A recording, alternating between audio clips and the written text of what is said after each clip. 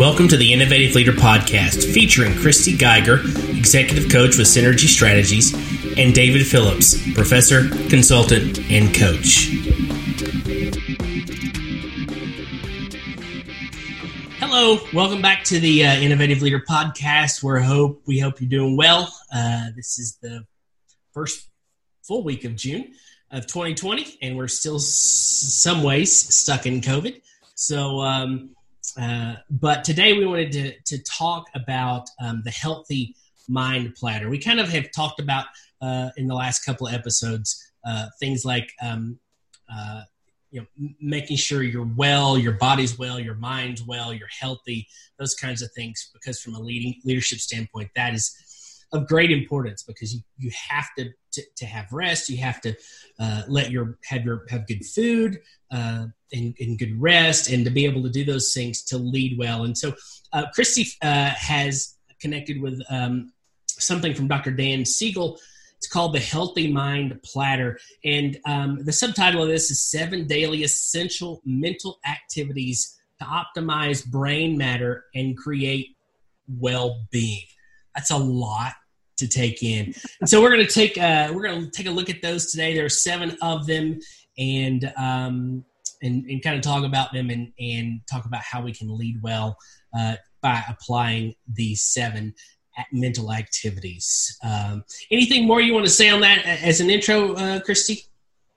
Maybe just that it really picks up on our podcast last week, and you were introducing a couple key essentials that really help leaders to lead well. And recently I'd written an article about there's kind of 2 sides to leadership. It's what we do ourselves in order to show up well every day, and then how we respond in the moment when different challenges and obstacles are happening. And so sometimes how we equip ourselves at the top of the day or in general in life allows us to be more responsive versus reactive. It allows us to be more centered versus more easily hijacked.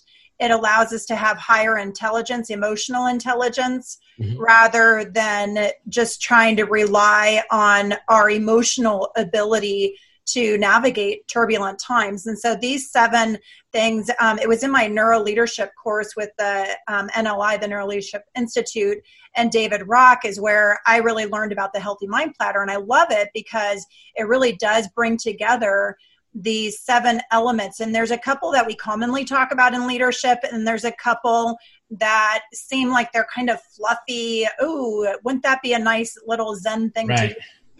Versus like, no, it's really an essential in order to have a healthy mind to lead strong from. And Dr. Dan Siegel and David Rock are the 2 who work together in order to create the Mind Platter. So yeah, it's great. It's a really strong model for leaders to use as a foundation for their life and work. Perfect. The first one of those essentials is the focus time. When we focus on tasks, take on challenges that make deep connections in the brain. So let's talk about that. Go ahead. So to me, focus time is one that we're pretty good at, especially here in America, where we're a high productivity society. And sometimes we get really distracted with multitasking and pulled from thing to thing. And so a common philosophy or concept of personal growth, leaders, experts, and those who encourage how do you get productivity, how do you get the most out of your day, is really the concept of focus time. For years, we've talked about, you go way back to, say, Brian Tracy and Eat That Frog, and having your power hour, or that golden time that you really focus, the 1 to 2 hours where you close off distractions, shut off your cell phone, close your door, put your phone on silent, let your team know, I am focused on a project from 9 to 11, and I'll be available after 11 to check in with the team. That head down focus time. And while we in America are not necessarily great at executing focus time, we know in productivity models that focus time is a critical skill in order to develop what is my goal, what do I need to get done, what are the steps to get that done, and then kind of this head down really intentional focus time. And some people, I like when people have a focus time. For myself and for my leaders, we'll talk about a morning focus time and an afternoon focus time is a really good rhythm, kind of surrounded by other things. But this focus time is critical in order to get traction. What are your thoughts about focus time and the way you see it well executed or not? Yeah, so, productivity studies really do indicate that if you get distracted from something, it can take as much as 20 minutes. And in most cases, it's about 20 minutes to get back and re-engaged fully. Years ago, back in the late 90s, early 2000s, I was working for a company. And one of the things that I did, and my bosses didn't like it at first, but they really didn't have a choice, I don't think. What I did is I created a focus time that went from 9 to 1, and I put on my voicemail that if you call 9 to noon, it's 9 about anyway, somewhere along those times, and I put on my voicemail, if you call between the hours of this and this, then please leave a message. I'll return your call as soon as I'm done. My email auto response said something very similar. And so I actually even turned the email off. This was way before cell phones and texts and social media, but those kinds of things. But what I found is if I could focus on from that morning when I got in to about 12:30, when I would kind of shut down that piece, and then I would go have lunch. Then I got so much done. That was the most productive part of my day. And then I would answer emails right at, I'd go to lunch, I'd come back, I'd answer emails, I'd do all that, return phone calls, that kind of stuff. And my bosses at first didn't like it. In fact, and I actually said something, if you have an emergency, press this number and you will get the receptionist and they'll send it directly to me. But they didn't like it because they were like, oh, you need to be available for everybody. And I was like, but if you come and bother me every hour, then I'm losing 20 minutes every time you bother me. And they were like, oh. And so they got it. So I think from a leadership standpoint, you need to have that focus time where you're focusing on the things that need to be done within your organization to make sure things are developed. Maybe, like you said, you're working on a project, you got to get that done. And it may not be 4 hours in like it was in my case, but yeah, a morning time, an afternoon time, kind of to get your day started, to think back over your day at the end of the day is an option, or in the middle of the day when you need to kind of reset, what's going to happen in the afternoon. Those kinds of things are really important. And that's why and a lot of it's, really, again, I'll go back to that book by Daniel Pink called When. A lot of it really is built around what's good when you are most productive, when you are able to be most focused. And for most of us, that is in the morning. Mm-hmm. Yeah. Yeah, I think you bring a good point too about with focus. Sometimes there can be different types of focus times. Usually when I think about focus times, I'm thinking about that power hour where it is a project and you don't really get to your focus time and go, all right, well, let me make a to-do list and figure out what I should do. Your focus time is going to go pretty fast as you get distracted in email, and by the time you figure out what you're trying to get traction on, your time is over and it won't really feel like it's that beneficial, versus having that to-do list made beforehand, so in your power hour or in that focus time you're working on this project. Right. So that's good. But I like what you were saying too about a lot of times we do set these focus times that I like to reference as AM and PM habits. And it sounds a little bit overwhelming, I think, at times. But as you develop this, a lot of times you have AM personal and PM personal habits, and AM work and PM work habits. And those are also another type of focus time where you're taking that designated 30 minutes to get your day started and to launch that correctly, or at the end of the day is a critical time to write down any tasks that you didn't get done, to update tasks that you did get done, to clear your desk, to close out the emails and the voicemails. Those are another type of a rhythm that really is a focus time, that for these 30 minutes, I am focused on this activity versus, like you said, from that 9 to 11 or whatever that time period is, I'm focused on this activity, which is the hot priority project or whatever. Yeah, that's great. Yeah. And in some cases, so like at the end of the day, you're able to kind of look back and go, this is what I learned. And I think from a leadership standpoint, we need to do that. We need to go back. This is what I learned. So I'm going to take 30 minutes and say, this is what I learned. This is what I'm thankful for. This is what I should have done better. And then you can take another 15 or 20 minutes and, like you said, write down things that didn't get done. Write down things that have to be done tomorrow. And so in essence, when you get up and you're ready to start your day, you already know what you need to do. Yeah, absolutely. And a little in the neuroscience that I just love when we study how the brain works, that this isn't just personal growth gurus spouting miscellaneous ideas of their opinion.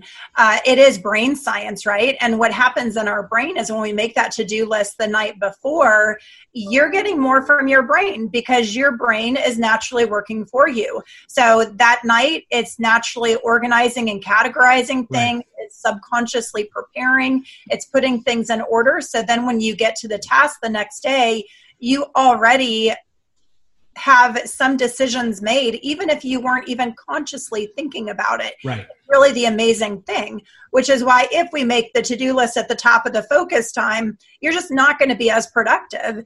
And I know that some people are more disposed to making to-do lists and others are not. But the reality is it's a practice that if you want to be productive and efficient, I don't care if you like it or not, you make a to-do list because it is proven to support your brain health and your brain productivity. Yeah, otherwise things become urgent instead of important. Yes. Yeah, reactionary versus responsive. Right, exactly. Yeah, good. Okay, so let's move on. The second mental activity is playtime. And that's when we allow ourselves to be spontaneous or creative, enjoying, novel experience, how we make new connections in the brain, those kinds of things. And I will go back to Daniel Pink's. We probably need to do something with Daniel Pink's book, When, at some point. But he actually talks about the afternoon is a great time to do this, that you focus, for most people, you focus and get things done in the morning, early afternoon. And then the afternoon is when you allow yourself to just kind of be creative, to doodle, to talk to people and build connections. And of course, that's connecting time as well. But in that, your brain is almost resting, and at rest, it is playing, it is thinking, it is being creative, it is doing all different kinds of things. Yeah, for sure. And with this model, maybe, and I think we might, just for the sake of time, break this into two episodes. Yeah, we might do that. So we can cover them well. But with playtime, there's another one. So there's 7: focus time, playtime, which, like David was just explaining, is more of this creativity, hobby time. Connecting time is more about human. Our brain crave humanity. We crave love, acceptance, relational connection, whether that's professionally or personally. So connecting is the human side. Physical time is our fitness and our workout and what we're doing to create those neurochemicals in our brain when we are working out, detoxing. So physical time is about our workout. Time in is interesting because it can kind of, time in and downtime are the next two, and they're kind of similar to playtime. So to delineate those differences, in time is this absorbing. In time is you have a meeting and you're sharing with the team, and then you are quiet for 5 minutes for them to think about it and to take notes and generate a question or what they took out of that. So there's this time in where we're journaling or thinking, which tends to be more on a professional. Downtime where we're actually doing nothing, letting your mind wander, and then sleep time. So playtime, so downtime and in time kind of are in these cycles of our professional day, versus playtime is really, and again, in our American culture today, there are some people who do play well. There's a lot of people, and I'll put myself in that category. We were talking before the podcast. My ancestry is German. I'm actually only fourth generation German. So those German values, and 100% German, both my parents are German line. But our work ethic values are pretty in there. And playtime happens when the work is done, and the work doesn't usually ever end. Yeah. So playtime is really hard to find. But if you don't find playtime, like we've talked about with other episodes about innovation and things like that, if we don't find time to play, we do not actually cultivate curiosity. We don't cultivate where our body just really relaxes, finds spontaneity, where we find the ability to just explore. It's really a criticism that many have had even for kids, that we create too much structured play. Right. Here's the game. Here's the toy. Here's what you're supposed to do with this. Versus playtime is intended to be a more out-of-the-box time where they say, let the kids go outside and figure out what they want to play, where they come up with a game, where they go to the park and they just create what they're doing. That is the heart of playtime, is really what fuels and develops that muscle in the mind that allows us to innovate and to create, because playtime is truly the art of experimenting. Right. And playtime is the art of creation. Yeah, that's where we see while we're doing one thing, all of a sudden lights go on and say, I can apply this to something else. Whether it's just playing basketball or running around, or in my world. So when I was in elementary, middle school, high school, I was in this gifted program, and one of the things our teacher did, which I thought was really cool, is she gave us a piece of paper with lines on it, like 3 or 4 lines. And she said, okay, now draw a picture, make something out of this. And I will find, if I find myself, if I am bored, if I'm in a meeting where I'm not, or if I'm somewhere where I have a piece of paper and a pencil, I will draw 3 or 4 lines, and then I will create something out of that. And it's just about, you create images, you create pictures, you create ideas, those kinds of things. And it allows your brain to maybe come up with a design for something, but all you're really doing is playing. You're just doodling, for instance. And so things like that are incredibly important because it lets your mind wander, while at the same time it lets your mind be creative. Mm-hmm. And so I think those are important to leadership, because you're going to need your mind to wonder and daydream a bit, to think about the what could be.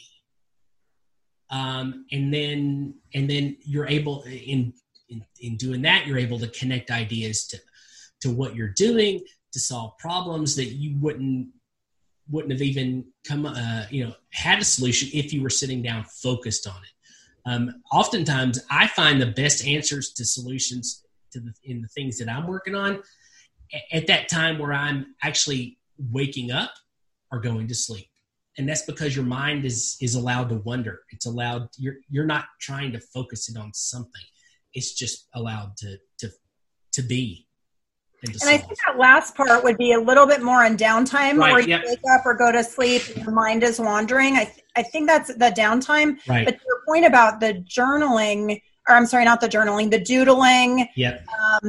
And where it's kind of an undirected, like you said, it's an undirected time that then begins to evolve or to connect some dots. Right. And you're not doing it with an intention to connect dots. It just happens. Right.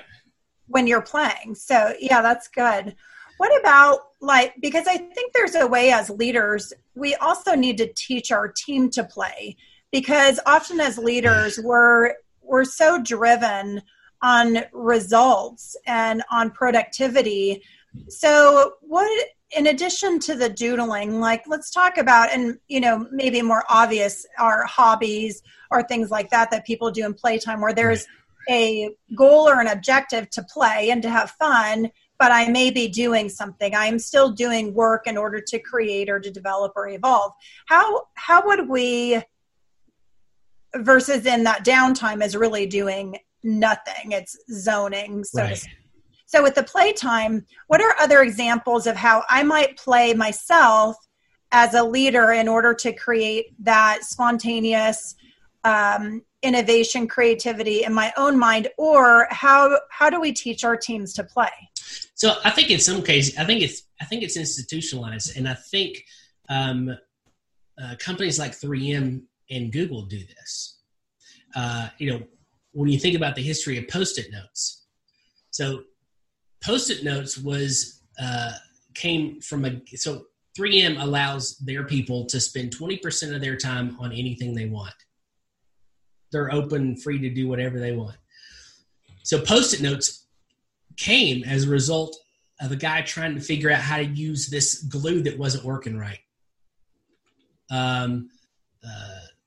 Gmail, or a lot of things at Google come out of playtime, when you can spend part of your week doing whatever you want.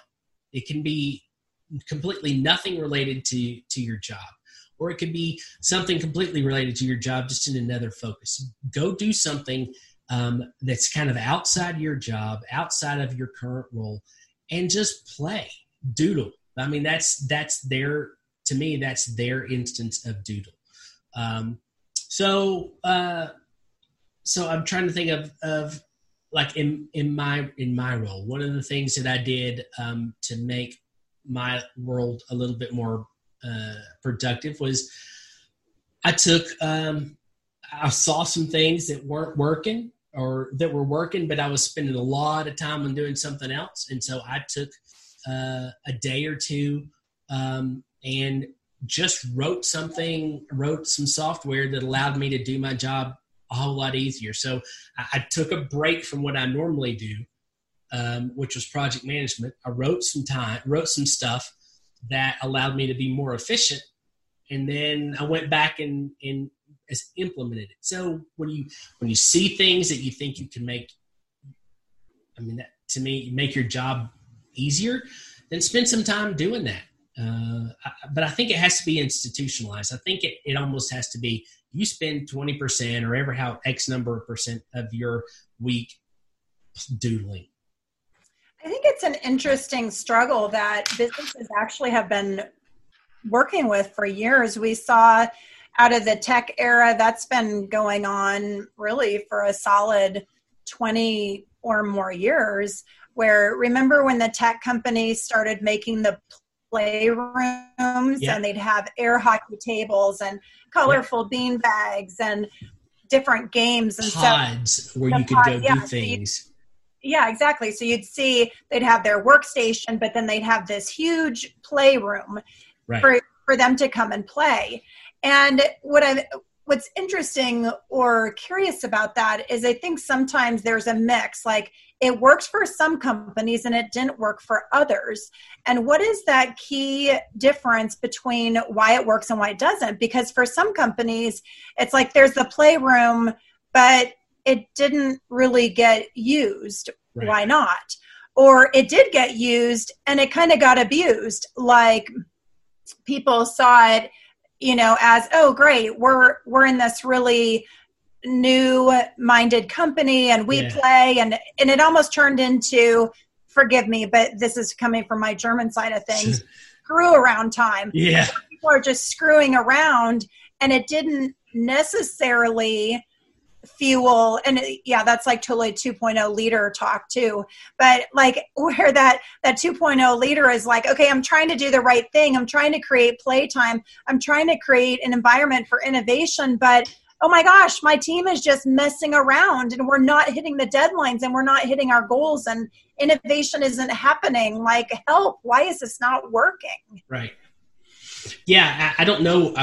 It would be fascinating to know why some businesses, why it worked for some, why it didn't for others. I haven't seen any studies on that, but that's something that would be great to do some investigation on, because I think I really am trying to think really off the cuff why that would happen, but I think it's maybe the nature of the role, maybe the nature of the company, what you're doing, what you're producing, those kinds of things. But yeah, that is very true. Those kinds of things did happen. At the same time, you see Google and other companies like that where it allowed them to make huge strides. So maybe it's just industry. Part of it's an industry thing. I do think there's a piece, I didn't ask it with this answer, but this answer in mind, but as you were talking, I do wonder if there's something about designed accountability and shared goals, because I think sometimes too, there's a way it's like almost checkboxes, again, coming from this 2.0 mindset of, oh, we're supposed to have a playroom. Check. Okay. Playroom, guys, you get to play. Okay. Why aren't you producing? It's almost like this tug of war with the concepts, right, versus really having it organically in a synergistic design of we work hard and we play hard. And when we work hard, here's why we're working hard and what are the goals that we're working hard for and what is the objective that we're trying to achieve and accomplish together and what is that designed accountability, and then let's also play hard and why are we doing that. And it's not that you're over structuring it, but I think sometimes there's a way that those areas are, it just feels 2.0. Here's your playroom, but here's your work and get your work done. But then there's this odd lack of accountability because we don't want to be a jerk because you're not supposed to be a jerk, whatever. And it's this weird inability to be dynamic with what does designed accountability look like? What are shared goals and how does that look? So everybody holds this same desire to achieve excellence and to achieve the result that we're going for. So then we can drive hard together and then we can play hard together. And you don't have to try to parent them into working hard. So when they're playing, they're taking a break because they've just been grinding. So now they're going to go play, take a break, refuel, and you teach them the pattern of refueling and grinding, because grinding is focus time. Playtime is getting in this other mode in order to refuel and to nourish your mind and your energy. Yeah, I saw a study a couple of years ago, and it said they did a huge study on productivity. They said the most productive people essentially followed this pattern: 52 minutes of work and 17 minutes of nothing. 52 minutes of work, 52 minutes of work, 17 minutes of nothing. Or talking or doing something else, getting up, walking around, whatever. But it was 52 minutes of focus and then 17 minutes of non-focus. And so that could have been talking with your buddies. That could have been, walking around the building. It could have been whatever. But that mentally, we're not able to spend a lot more time than that. But because of the energy it takes to focus. But so if you could follow that pattern, then that 17 minutes, there's a lot of podcasts that are 15 minutes long. You could just listen to that. You could walk around the building, and I know that's more of the physical time, but you could do something else. You could doodle. You could spend time on social media, looking at different things. You could read an article. You could, kick back and read a book. There's just a lot of things that you can do in that kind of framework. Mm-hmm. And if you felt comfortable being able to do that within your organization, or your organization felt comfortable to do that, then it would, I think it would help with this notion of playtime, that whenever I start those 52 minutes, or whenever I start 50 minutes, or whatever you're going to do, then I can get up and for 20 minutes just kind of doodle or play around or listen or talk or whatever. It releases your brain to think about all the things that you've done in those past 50 minutes. And your brain's going to come up with solutions to things. It's going to be more productive than you would have been for you folks sitting there focused in many cases. Yeah. Yeah. That's really Good. So it's probably a good reflection for us and for any leader listening is, how do I design my focus time? Yeah. What am I focusing on? How do I design playtime for myself? Because if we're experiencing gridlock in our brain, if we're lacking joy and fun, if we're not really coming up with fresh ideas and feeling kind of stale and stalled out, playtime is a great thing to look at and go, okay, how am I playing? Where am I creating space for that? And to know this, I think sometimes we are so far away from playing, it feels completely foreign. We don't even know how to do it. And it requires work in order to get back into play, because it's just so far away. You can almost think about hobbies you did as a kid. It reminds me of the book, The Power of Full Engagement. I believe that's the Arbinger Institute out of Florida. Mm-hmm. And their whole thing is, one time they were talking about this executive who had just completely become shut down and had lost their ability to be productive and to be top performing. And nothing had really changed, except for it just seemed like the guy was burned out. And so they went in, and what they found was he started playing the piano. He used to play the piano. And so he started playing the piano again, just a half an hour a day. He didn't feel like he had time for it. It was stressful to be doing that during that time, because he just felt like, I do not have time to be doing this. But he did it, and it started to recultivate and re-energize and refuel some of these other areas, and he started to get his performance back. Now, there's obviously more that he did than just starting to play the piano, but the point is how are you playing? And if you're not playing, how are you going to create space for that, both for you and your team? Because if you're that driven, you're probably driving your team that hard too. Yeah. And play probably is not super acceptable. Right. Yeah, in it, like in playing the piano, it's going to engage different areas of your brain. And so there are probably areas of our brain that we haven't used in a long time. And those can get small. They can shut down. They can start being used for other things. But when we re-engage them, it opens up thought processes. It opens up ideas that often may have been lost. So yeah, it is interesting where in the brain that's happening, and we don't need to be a neuroscientist to understand all that. We just need to know it's in there and how we get it. So awesome. All right, well, for the sake of time, I know we've already been on about 30 minutes, so let's wrap it, and we'll pick up next time with connecting a few more pieces. Yeah, exactly. We'll start with connecting and kind of move through. This has been a great model, and I did not know about this. I'll be kind of printing this out and looking over it and building some of those things in on my day as well. All right. Well, thanks for joining us. Make sure you check us out on YouTube. Make sure you subscribe to Apple Podcasts. Leave a review. It would be great if we could get some reviews, especially on Apple Podcasts.